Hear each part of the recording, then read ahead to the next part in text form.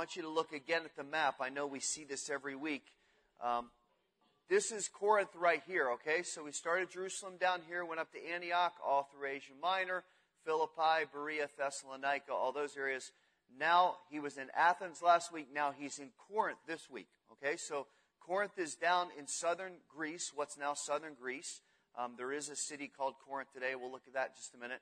He's going to go over to Ephesus and Colossae area and then back down to Jerusalem a little bit. So just want you to keep getting a picture of where he is and what's going on, because it's important that we know that. Now, Corinth was a very significant city, and Paul at this point goes down there alone. Much of the narrative that we see in chapter 13 focuses on, from chapter 13 on, focuses on Paul. And even though he initially traveled with Barnabas, and then now he's traveling with Timothy and Silas and Luke, much of the narrative shifts from the apostles after chapter 13 specifically to Paul. And the ministry was largely dependent on him. He was the speaker, he was the evangelist, he was the apologist, he was the one who got in all the discussions, and at the same time, he was the most polarizing figure. He was the one everybody didn't like, and the one that they would try to stone and kick out of town, and whatever the case may be. So Paul's the one who's kind of the main figure from chapter 13 on. Now, at this point, as we get to chapter 18, which we'll read in a minute, he is going to Corinth alone. And Timothy and Silas are going to join him later. But for the first 4 verses of chapter 18, Paul goes down to Corinth by himself. And he is going to meet people there who are going to energize his ministry and are going to become faithful friends and co-laborers in ministry with him. Let's read about it. We're just going to read a little bit this morning. Let's start in verse 1, go down to verse 11. After these things, Paul left Athens and went to Corinth. And he found a Jew named Aquila, a native of Pontus, having recently come from Italy with his wife Priscilla, because Claudius had commanded all the Jews to leave Rome. He came to them, and because he was of the same trade, he stayed with them, and they were working, for by trade they were tent makers. And he was reasoning in the synagogue every Sabbath and trying to persuade Jews and Greeks. But when Silas and Timothy came down from Macedonia, Paul began devoting himself completely to the word, solemnly testifying to the Jews that Jesus was the Christ. But when they resisted and blasphemed, he shook out his garments and said to them, "Your blood be on your own heads. I am clean. From now on I will go to the Gentiles." Then he left there and went to the house of a man named Titius Justus, a worshiper of God, whose house was next to the synagogue. Crispus, the leader of the synagogue, now that's not a little detail there, okay? Spirit threw that in, that the guy that Paul was staying with was right next to the synagogue. Crispus, the leader of the synagogue, believed in the Lord with all his household. I bet he heard some conversations at night with the windows open. And many of the Corinthians, when they heard, were believing and being baptized. The Lord said to Paul in the night by a vision, "Do not be afraid any longer, but go on speaking, and do not be silent, for I am with you. And no man will attack you in order to harm you, for I have many people in the city." And Paul settled there for 1 year and 6 months, teaching the word of God among them. Now, Corinth, as I said, was a major city in southern Greece, and it was located on what's called an isthmus. An isthmus is a narrow strip of land between 2 bodies of water. And we've got some pictures for you this morning that you can see what ancient Corinth looked like. This is an overview of the city. You can see the water on one side. Modern Corinth is up at the top left of the picture here, about 3 miles from the ancient ruins. There's modern Corinth. These are the ancient ruins of Corinth. They're still very, very well preserved to this day in Greece. If you would go to the next slide, please. This is a picture of the temple that was built to Apollo, who was a Greek god. And you can see that it was a pretty significant structure that the Corinthians would come and worship there. If you would go to the next one, please. This is a main part of the city. You can see there at the temple to Apollo. But this is, you can see a person right here. This is what it would have looked like. Obviously, there would have been buildings there. But you can get a sense of kind of the layout of the land, the fact that it was mountainous, the fact that there was water nearby. So Corinth was a significant city because of its location on the water, halfway between Athens and Sparta. It was a trade town, mostly by boat. And Corinth was known for its creation of a 3-oar warship called the trireme. And the trireme was created as a boat of battle. So the city had some significance. Also because of its location, there was a lot of trade that was coming through town and a lot of Roman influence. If you go to the next slide, please. This is an example of some of the architecture. We know Corinthian columns. If you've ever looked at architecture in college or just as a student of architecture, they created the Corinthian or Archaic column. This is an example of some of the architecture that was there in Corinth. And I'm showing this because I just want you to get a feel for it. When we talk about the Corinthians, we just kind of get this mental picture of what that would have been like. But this was a significant town, and it was a beautiful town. You've got one more slide for me, please. This was a castle that was built in Corinth on the side of the hill. So you can see just the sense of the landscape, just the sense of where Paul was, because he spent 1.5 years of his life in this town. And the gospel continues to spread. Thank you. Gospel continues to spread throughout the world, and people as far away as Rome now have heard about the gospel. And we see these people, Priscilla and Aquila, who have heard the gospel in Rome and have gotten saved. Now, the emperor of Rome at the time, a man named Claudius, you see this in verse 2, a man named Claudius, was strongly opposed not to religion, but to religious proselytizing. In other words, he was fine with people to believe what they wanted, but he didn't really want people talking about it. And he certainly didn't want people going out and trying to convert other people. So apparently, as some of the Jews in Rome get saved, and as some of the Greeks in Rome get saved, he's irritated by it, because apparently they went out and started talking about Jesus Christ. So he orders all the Jews to leave Rome. Obviously, he can't ask all the Greeks to leave Rome because there would be nobody left. So he says, all you Jews, get out of town. I'm tired of it, tired of hearing about this Jesus. I want you to go away. So Priscilla and Aquila, you with me so far? Priscilla and Aquila leave Rome, and they go down, they leave Italy, and they go down to Corinth. Now, as they get to Corinth, they meet Paul. And the three instantly have this bond because they're also tent makers. And immediately there's a connection. They agree to stay together and to fellowship together. And they also find an even greater bond, not just that they make tents, but that they know the Lord and that they love the Lord. And there's a great affinity there that they can encourage and bless each other.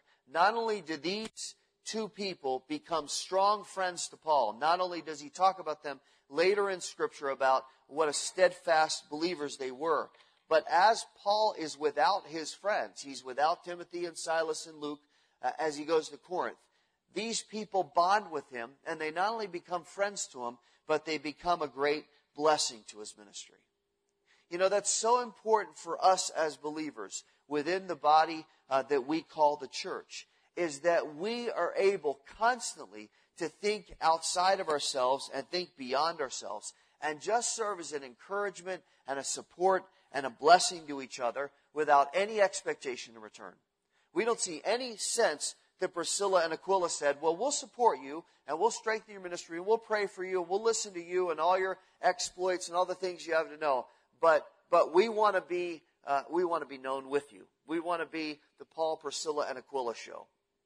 Or they don't say, well, we'll agree to support you to the extent that you use us in certain ways, or whatever the case may be. There was no expectation here.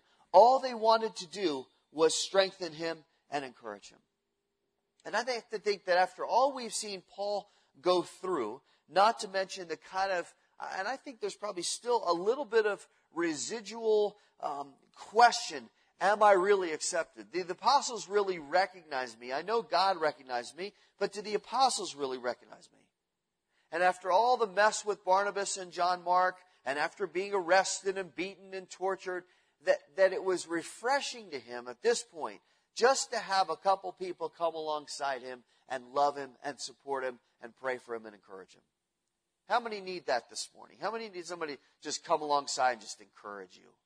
Maybe you're hurting this morning. Maybe nobody knows what's going on in your life, or you've let people know and you don't feel like you're getting enough support and you're kind of lonely or kind of discouraged. Well, you know what? As a body, we need to come alongside you without any agenda, without any statement of, well, I get something back. Priscilla and Aquila came alongside Paul, and they had no other goal in mind but to be a strength. And there's a purity to that. There's a purity to that type of ministry at a time when Paul needed that strength. What's interesting about this, if you look back at the text for a minute, is that all throughout the Gospels and all throughout the book of Acts, I don't know if it's hit you yet as we've been going through, that we're really only singing single people. We haven't really seen couples at any point really in the Gospels or especially in the book of Acts. It's been all these men and all these women that are doing the work of ministry. Now, no doubt some were married. No doubt the apostles were married.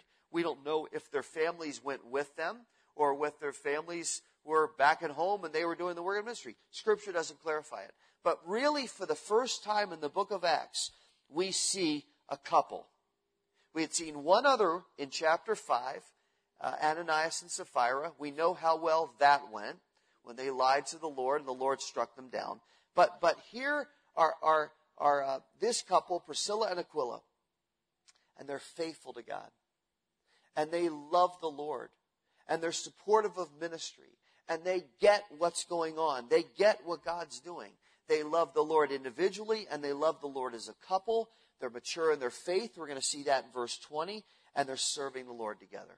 I want to say this morning, there are a few things that are more powerful than a husband and wife that are walking with the Lord and working together to serve Him. When we work together for the Lord with our spouses, it's powerful for the church, it's powerful through the church, and it has a tremendous impact on kids. It was a witness in Corinth, and it sustained Paul until Timothy and Silas came. Now, when we get to verse 5, when Timothy and Silas come to Corinth, it enables Paul to shift gears. Because we see that he was working as a tent maker. He was sustaining himself and his ministry and his life because he needed some kind of money. He needed somebody to help him. And at this point, the churches are not supporting him. We see that later on, especially in the book of Philippians, where he writes them and says, you guys supported me fully. You were the ones that sustained me. You sent money. You helped me out. But at this point, it's early in the ministry. The churches are just getting birth. Nobody's supporting him as a missionary yet. So he has to do some work. But we see in chapter 18, verse 5, that when Timothy and Silas come down, and Luke with them, that's implied, and with Priscilla and Aquila serving the Lord, that now Paul can change and he can stop this side career that has helped to sustain him, and he commits himself full-time to the work of ministry.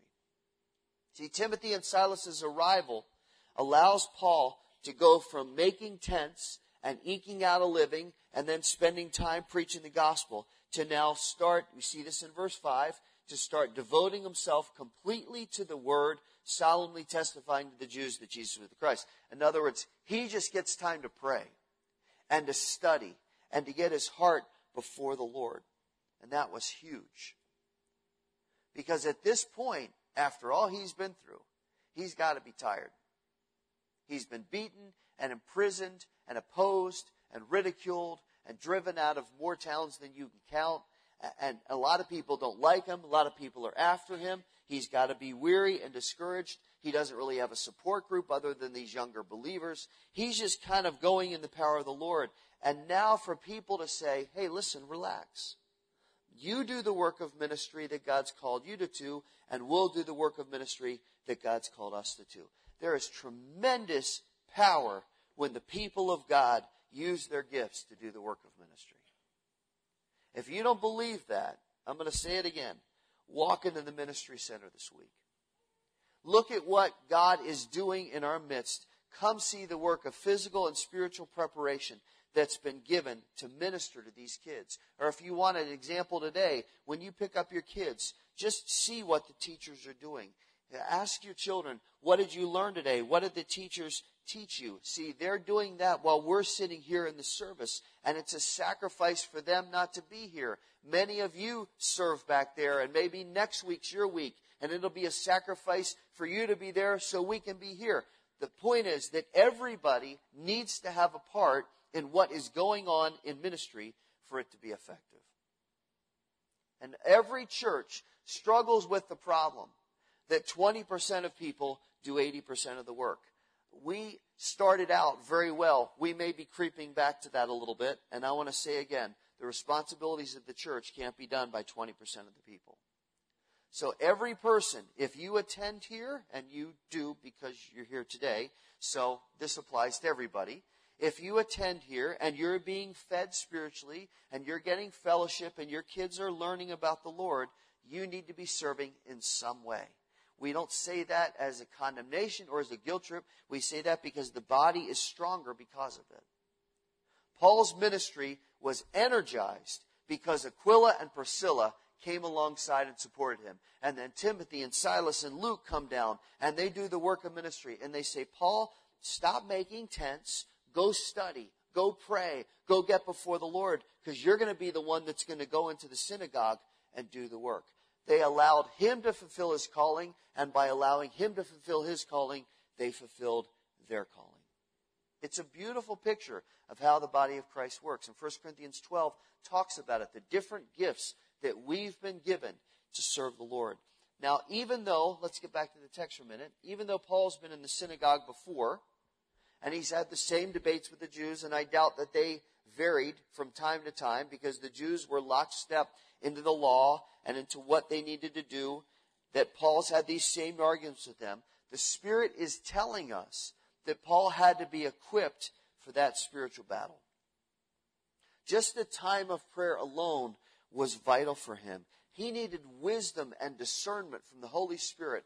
What am I supposed to say? He needed that spiritual filter. I shouldn't say that. He needed that thermometer on his heart so that as he started to get aggravated and annoyed, and the Jews were demonstrative, and they're waving their hands, and they're opposing him, and they're frustrating him, that his spiritual thermometer needed to just kind of stay calm, right? Everybody knows they have a spiritual thermometer. That we get, and the emotional thermometer goes up, and we start to get aggravated, and we react differently. Paul had to go before the Lord and say, Lord, calm me. Give me the right words. When they go there with the argument, sustain me, help me. And he would study, and he would pray, and he would prepare his heart. Because even though he was intelligent, even though he was a Pharisee of Pharisees, even though he could debate anybody, he still had to study the Word. He still had to dig deep into Scripture and prepare his heart and get fresh insight and fresh application. So when he had those discussions with people, whether they were negative or favorable, that he would know what to say. Because he was going to face a lot of opposition. And we see this in the text as he goes back to the synagogue. Look at it. It says that as he did this, when they resisted and blasphemed, he shook out his garments and said to them, your blood be on your own heads. I'm clean. I'm going to the Gentiles. For the first time in Acts, we see Paul really demonstratively react to the Jews. We really see him get fed up and say, you know what? You guys just simply aren't going to believe. And he takes his clothes and he does this. He shakes them, literally. And what he was doing was saying, I'm absolved of responsibility. I did my job. I spoke to you. I told you. Now I'm sick of it. I'm tired. You will not listen. You're resisting. You're cursing the name of my Savior. You're denying Jesus Christ. You're resisting the gospel. So you know what? Your blood is on your hands. You want to do that? You want to oppose this? You want to resist it? That's fine. That phrase was an ancient phrase which essentially said, you are purposely choosing a position of guilt. It's reminiscent of what the crowds said when Jesus was going to be crucified, and Pilate says, hey, shaking my clothes here, washing my hands, I'm doing everything to let you know this guy's not guilty. And the people cry out and they say, kill him and put his blood on us and put his blood on our children. It's a shockingly purposeful position that they say, you know what? We'll take the guilt. If he is who he says he was, put it on us. We're so anxious to put him to death that we don't care. That was really the position of the Jews all throughout the New Testament. And Paul here makes a very definitive statement. He says, fine. You want to deny Christ? You want to blaspheme? You want to curse Christ? You want to say that this didn't really happen? Fine. Your blood, his blood is on you. Now I'm going to go to the Gentiles. Paul would talk to the Jews again. In the next town, he would go to the synagogue. He's not saying, I'll never talk to you again. He's making a statement that as you continue to resist, I'm going to turn my attention somewhere else. But that doesn't mean that all the Jews were opposed. And it's very powerful when you see it here in the text down in verse 7. That as Paul goes to the house of this man named Justus, who's a worshiper of God, and don't miss those next 6 words because the Spirit doesn't throw them in for his amusement. He throws them in because it's important. Justus's house just happened, by the way, coincidence, wink, wink. It just happened to be next to the synagogue. You can imagine the discussions that the great Apostle Paul had with Justus and the way they talked over lunch as the windows were open because they didn't have Pella windows in there. It was all open. And they would talk and they would debate and they would praise God and they would pray. And all of a sudden, the person who's the leader of the synagogue, Crispus, hears that. And Crispus's heart is changed. He, as the leader of the synagogue, should have been the one who stood most against Paul because all the Jews are opposing Paul. And yet it says that he believed Christ and so did his whole house. Now, stop there just for a minute because there's a very subtle but important spiritual principle that the Holy Spirit's showing us here. And it's a common theme in the book of Acts. Here's the thought. That when parents trusted Christ, it greatly influenced their children. In the book of Acts, when parents or adults trusted Christ, it greatly influenced the children. We see it in the Philippian jailer, we see it with Lydia, and now we see it with Crispus. That the parents get saved and it influenced their kids. Now, based on the situations of the people involved, we can conclude that this was not passive. If you grew up in a Christian home, you know that you kind of believed what your parents believed because you went to church and that's what they taught and you kind of embraced it. If you didn't grow up in a Christian home, you know that you didn't have that influence. So when you made a decision for Christ, that was your decision. That was really something where God convicted you and you stepped out of darkness into light. For those of us that grew up in a Christian home, sometimes we kind of eased into it, right? You know what I'm talking about? You kind of eased into it. Well, my parents always taught me and we always went to church. So there had to be a definitive point where you said, that's my decision. I remember when I was 9, I had been in church all my life. My dad was a pastor. But I got convicted. And I thought, Lord, you're calling me out of sin.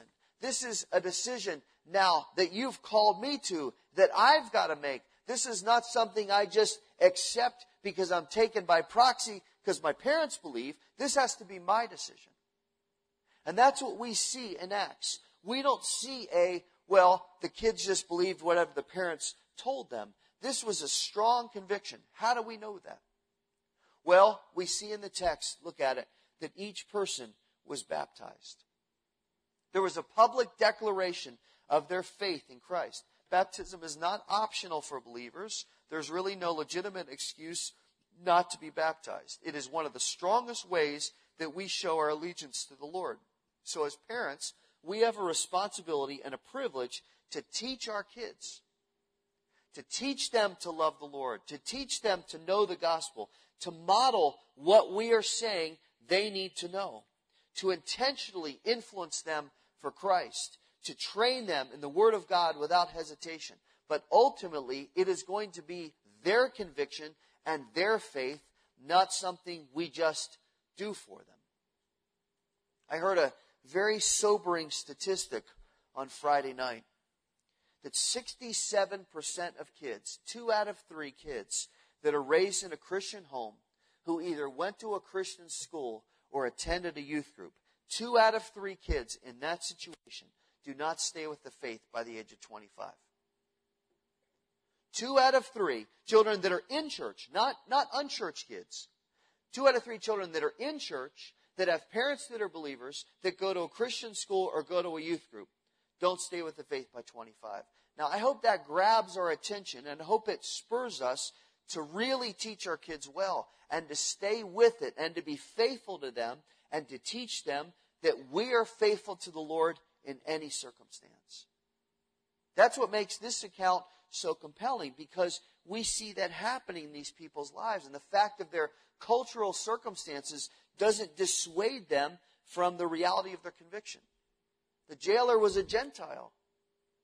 It would not be good for him to trust in Christ, especially because the people that led him to Christ had been put there because they were preaching the gospel. And now the jailer comes back and says, well, I believe that gospel, and my wife believes it, and my kids believe it, and we all got baptized. Not only was he probably going to lose his job, but now he's saying, I'm a believer in Jesus Christ.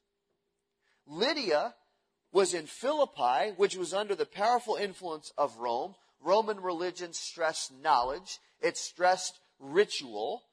It was not based on faith. It was not based on dogma. It was based on doing the same things over and over and being smart. And there was an offshoot where people worshiped the sun and where they worshiped nature. So here comes Lydia, and she's in Philippi, which is a Roman colony, and she says, I don't worship the creation, I worship the Creator. He's my God. He created me. Christ died for my sins. She's a local merchant. And how much did that impact her business? How much did that impact her friendships? That she took that stand and that her kids took that stand. And then there's Crispus, the leader of the synagogue in Corinth, where people are blaspheming the name of God, where people are cursing the name of Christ, where there's complete opposition, and Crispus gets saved. That flew in the face of Judaism. It flew in the face of the reason for the synagogue. And Crispus says, I'm saved, my wife's saved, my family's saved, my kids are saved, and we worship Jesus Christ. And that was very provocative, because now other believers are getting saved. Other people, other Jews, other Greeks, they're all starting to believe in Christ. And there's a huge movement in Corinth. A pagan city that worshiped false gods. And all of a sudden, the leader of the synagogue is saved, and his family's saved, and Greeks are saved, and Jews are saved, and it starts to infiltrate. Now, that would seem to me to be impetus enough for Paul to press on with the work of ministry, and to be bold and outspoken, and because he's so intelligent and he's so capable, and he's not ashamed of the gospel of Christ, and he's confident in his calling. You would think, now that he's got Priscilla and Aquila, and now that the leader of the synagogue is saved, and now that the gospel's spreading, and Corinth is starting to change, that Paul would then ramp it up and say, all right, we're ready to go now. I'm spending 1.5 years here. So it's fascinating. Look back at verse 9.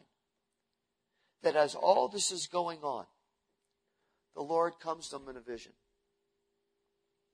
And he says, don't be afraid any longer. Now, we're going to get back to this 2 words in a minute because they give us insight. But look at the next thing he says. Don't be afraid any longer, but go on speaking and don't be silent. Now, stop there. We'll look at the next sentence in a minute. But I want you to look very closely at verse 9. First of all, the fact that the Lord says, don't be afraid any longer, indicates to us that there is some degree of fear and hesitation in Paul's ministry that we don't necessarily see in the text, but that was clearly there. The Lord challenges us in our areas of need or deficiency. So the fact that he goes head on with Paul about this means, and I know this is shocking, it's shocking to me, that Paul, in a sense, was a little bit gun-shy.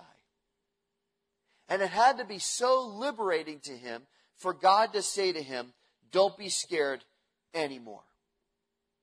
See, one of the things that is paralyzing so many pastors around the country this morning is the feeling that we can't preach the whole counsel of God. With all the relativism and pluralism and political correctness and government watchdogs and activist watchdogs and the changing nature of church ministry and the changing nature of theology that I've talked about so many times before, and I don't want to belabor this morning, many pastors don't really know what to do next. They won't admit it, but in their hearts, they don't know what to do. Those who love the Lord and the Word of God and feel called to preach it are fearful. They're scared they're going to lose their pulpits, or that their congregation won't be interested if they preach the gospel, so they soften their message to fit with the times. Let me give you an example of this. I was looking late last night on Facebook, and I know, it's shocking, I was on Facebook, but my former high school principal, who posts a lot of great articles, posted an article from the American Spectator. And I read through it, and it detailed that there's a new generation of Christians who say that the evangelical church needs to step back, and it needs to soften its stance on polarizing issues like homosexual marriage or abortion or the contraceptive mandate that the president's trying to push through, that we need to step back from that. And their claim for that is that the church is failing to reach young professionals because in their mind we're seen as reactionary or hateful, so they want what they're calling a new public image for the faith, one that is, quote, helpfully upbeat. And the author goes on to detail past history, how churches spoke out against slavery, and how they stood for the woman's right to vote, and they stood for prohibition, and they fought against the denial of civil rights on racial grounds. Hard battles that were fought that cost churches members and even cost people their lives. And then the quote at the end of the article really caught my attention. He says, today's culture wars over marriage, abortion, and domestic religious freedom seem terribly tame compared to the supreme culture war over slavery that concluded with the Civil War.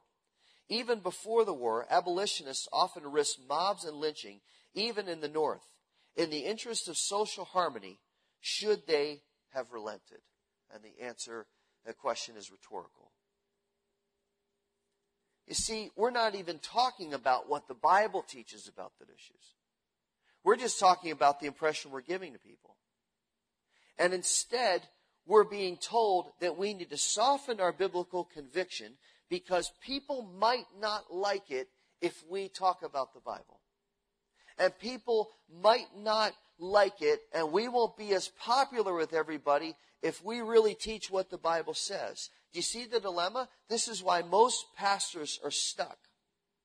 And some are trying to stay faithful with the third option of just preaching the whole counsel of God and trusting that the Holy Spirit will do His work. Let the Holy Spirit just do the work of convicting and challenging, encouraging people. But I'm telling you this morning, as a pastor, there are not very many that can do that because the pressure to conform is so great. I remember a lunch I had a couple years ago with Pastor Toledo down at Chicago Tabernacle, and he was a little bit discouraged, and he told me, he said, Paul, I feel like I'm preaching to the remnant. I said, we are. We are preaching to the remnant. We're living in 2 Timothy 4, where it says that people will have itching ears. They don't want to hear what the Bible has to say. I'm so thankful that this church does, that this church wants to hear what the Bible has to say. And we sat there and we talked and commiserated and over our soup, which was so good, that soup at McNamara's. You guys know what I'm talking about, right? It's so good. We sat there and ate soup. And we decided right there, you know what? We're just going to be faithful to the Word of God. Let's just keep going. Let's be faithful. If we're preaching to a remnant, then let's preach to a remnant. And in case that seems discouraging, and in case we think, well, this is too big for us, I want to tell you that since that lunch, probably 3 years ago, Chicago Tabernacle has doubled. And many people have come to know the Lord, and they've been drawn to the Word of God, and they've grown in their faith and their love for the Lord. And as we remain faithful to the Lord, listen now, and as we remain faithful to God's calling on this church, I believe exactly the same thing will happen here. Because as the world gets more and more uncertain and people look for answers, they will be drawn to the gospel, they will be drawn to salvation in Jesus Christ alone, and they will really be drawn to people that love to worship and praise and study and pray and trust in Him and talk about it. They're not going to be turned off by this. They're going to be drawn to it. Now imagine if we're feeling that pressure, imagine the pressure that Paul felt as he was in Corinth. Now look back at verse 9. We're almost done. This is why the Lord tells him what every pastor and every Christian needs to hear this morning. He says, go on speaking. Don't be silent. And let's all say out loud the reason for that confidence. It's the next 5 words. He says, tell me, for I am with you. That's all you need. Paul, if you're hesitant, you're fearful, you've been beaten up a couple times, I get it. You've been kicked out of 5 cities. You got an interesting track record, my friend. You've been kicked out of Iconium and Philippi and Lystra and Thessalonica and Berea. They didn't exactly like you in Athens, and here in Corinth you got some opposition too. But I'm telling you, if you feel fearful of that, don't stop. My presence alone is enough to sustain you. And then God gives Paul 3 more assurances. Look at them. He says, no one will attack you and harm you, which was great news because he had been arrested and stoned and all kinds of things. He said, nobody's going to hurt you here. Then he says, second, I have a lot of people here. In other words, you don't really have to break new ground and find believers. There are plenty of believers here, and you're going to get support. So keep plugging away. And then third, as he stays there 18 months, the Jews, as usual, oppose him. But the Lord gives him a final line of defense. We have this proconsul. We won't read it. You can look at it later from verses 12 to 22. There's this governor, Roman governor. When the Jews come and they say, hey, come on, you got to stop this guy. The Roman governor says to them, your accusations are baseless. I'm not listening to this. And even when they drag the new leader of the synagogue out and start to beat him, the Roman council says, I'm not interested in this. I'm not getting involved. What Paul's doing is not wrong. See, God kept his word. They're not going to harm you. You're not going to have opposition. In fact, you got a lot of people in town that are supportive of you. Just keep doing what you're doing. And Paul, if you ever have question, God says to him, I'm with you. I'll help you. Now let's finish by looking at Priscilla and Aquila, what happens with them. Because they do something very bold and influential here. Romans 16 says that they sponsored home churches. They were leaders in Ephesus. When they eventually move, they risked their lives for Paul. But it's what they do here in verses 25 to 26 that shows their spiritual maturity and their sensitivity to the Lord. Start verse 24. Now a Jew named Apollos, an Alexandrian by birth, an eloquent man, came to Ephesus. And he was mighty in the Scriptures. This man had been instructed in the way of the Lord, and being fervent in spirit, he was speaking and teaching accurately the things concerning Jesus, being acquainted only with the baptism of John. And he began to speak out boldly in the synagogue. But when Priscilla and Aquila heard him, they took him aside and explained to him the way of God more accurately. And when he wanted to go across to Achaia, the brethren encouraged him and wrote to the disciples to welcome him. And when he had arrived, he greatly helped those who had believed through grace, but he powerfully refuted the Jews in public, demonstrating by the Scriptures that Jesus was the Christ. See, Apollos had many advantages. He had many characteristics that you would want in terms of his qualifications to do ministry. He was a Jew born in Europe, so he could address the Jews and the Greeks. He was eloquent and mighty with Scripture. He was instructed by the Lord himself.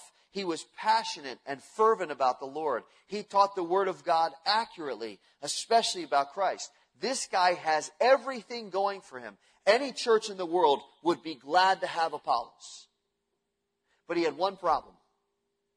His information about Christ was limited.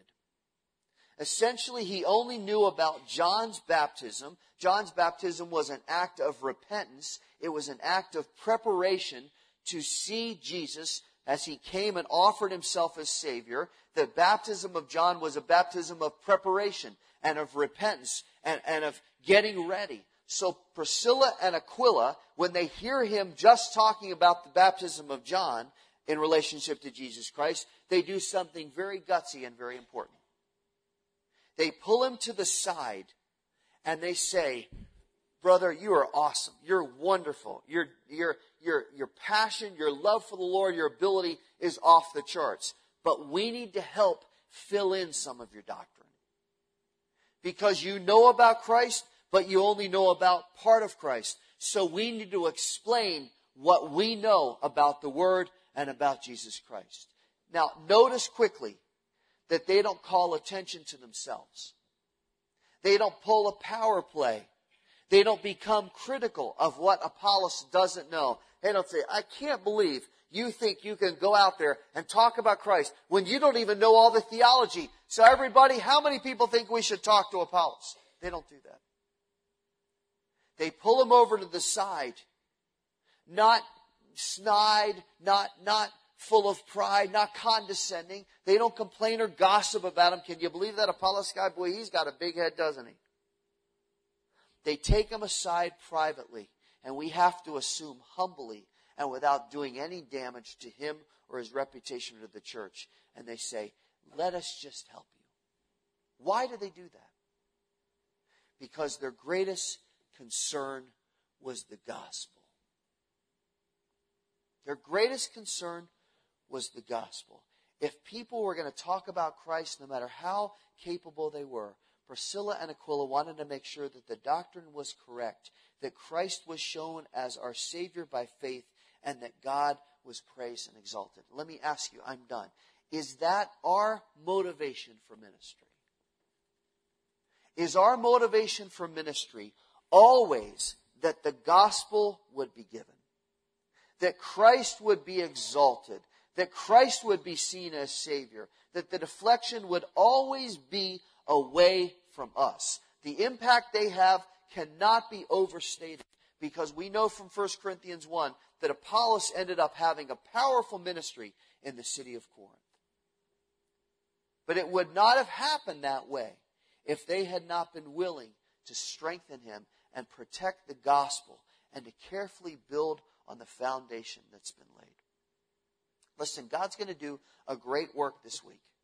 I am convinced of it. He is going to work in kids' lives. He's going to change kids' hearts. We're going to see kids learn about Christ and learn to trust Christ this week. But let's make sure, and I don't think anybody's done this yet, but this is our warning. Let's make sure everything we do this week is to draw attention to Jesus Christ. That we don't do anything that would draw attention to us. Because when that happens, the type of ministry that we have and the type of impact that we can have will be profound. And it doesn't just apply to this week. It applies to every day. That Jesus Christ would be known. I don't care, honestly. I spent the first part of my life thinking I'd love to be well known. I'd love to preach in the great churches. I don't care about that anymore. I just want Christ to be known. Doesn't matter what people know about us. Doesn't matter what people think about us. It matters that they know Christ. And that's what Priscilla and Aquila did. And that's what we have an opportunity to do. Let's pray and ask God to help us. Lord, we thank you this morning for your word. We thank you for how you have worked in our lives in so many ways. Lord, you have been so good to us. And we praise you this morning for your faithfulness. We praise you for your mercy. We praise you for your Holy Spirit who comes alongside us and helps us and strengthens us every single day. We thank you that you have called us to this work of ministry, of standing for you, of representing you, of talking about you. Lord, it intimidates us a lot of times. But you are so faithful, and you give us the words that we need to say. And Father, we thank you for this great calling that we have to serve you and to minister for you. And Lord, this week we have a tremendous opportunity to reach kids for Christ, to tell them about the goodness of God, to tell them about how you transform hearts. Lord, strengthen us, equip us this week as we minister. May not one child see us. May they only see you. And Lord, we will praise you and exalt you for what you're going to do in our midst. Lord, we love you and we thank you that you're a faithful and sufficient God. Give us ministry this week, Lord, whether it be at the ministry center or whether it be in our workplace or with our families. Give us ministry this week that we can do to show people the love of Christ. Lord, we thank you and we praise you. In Jesus' name, everybody said together, amen.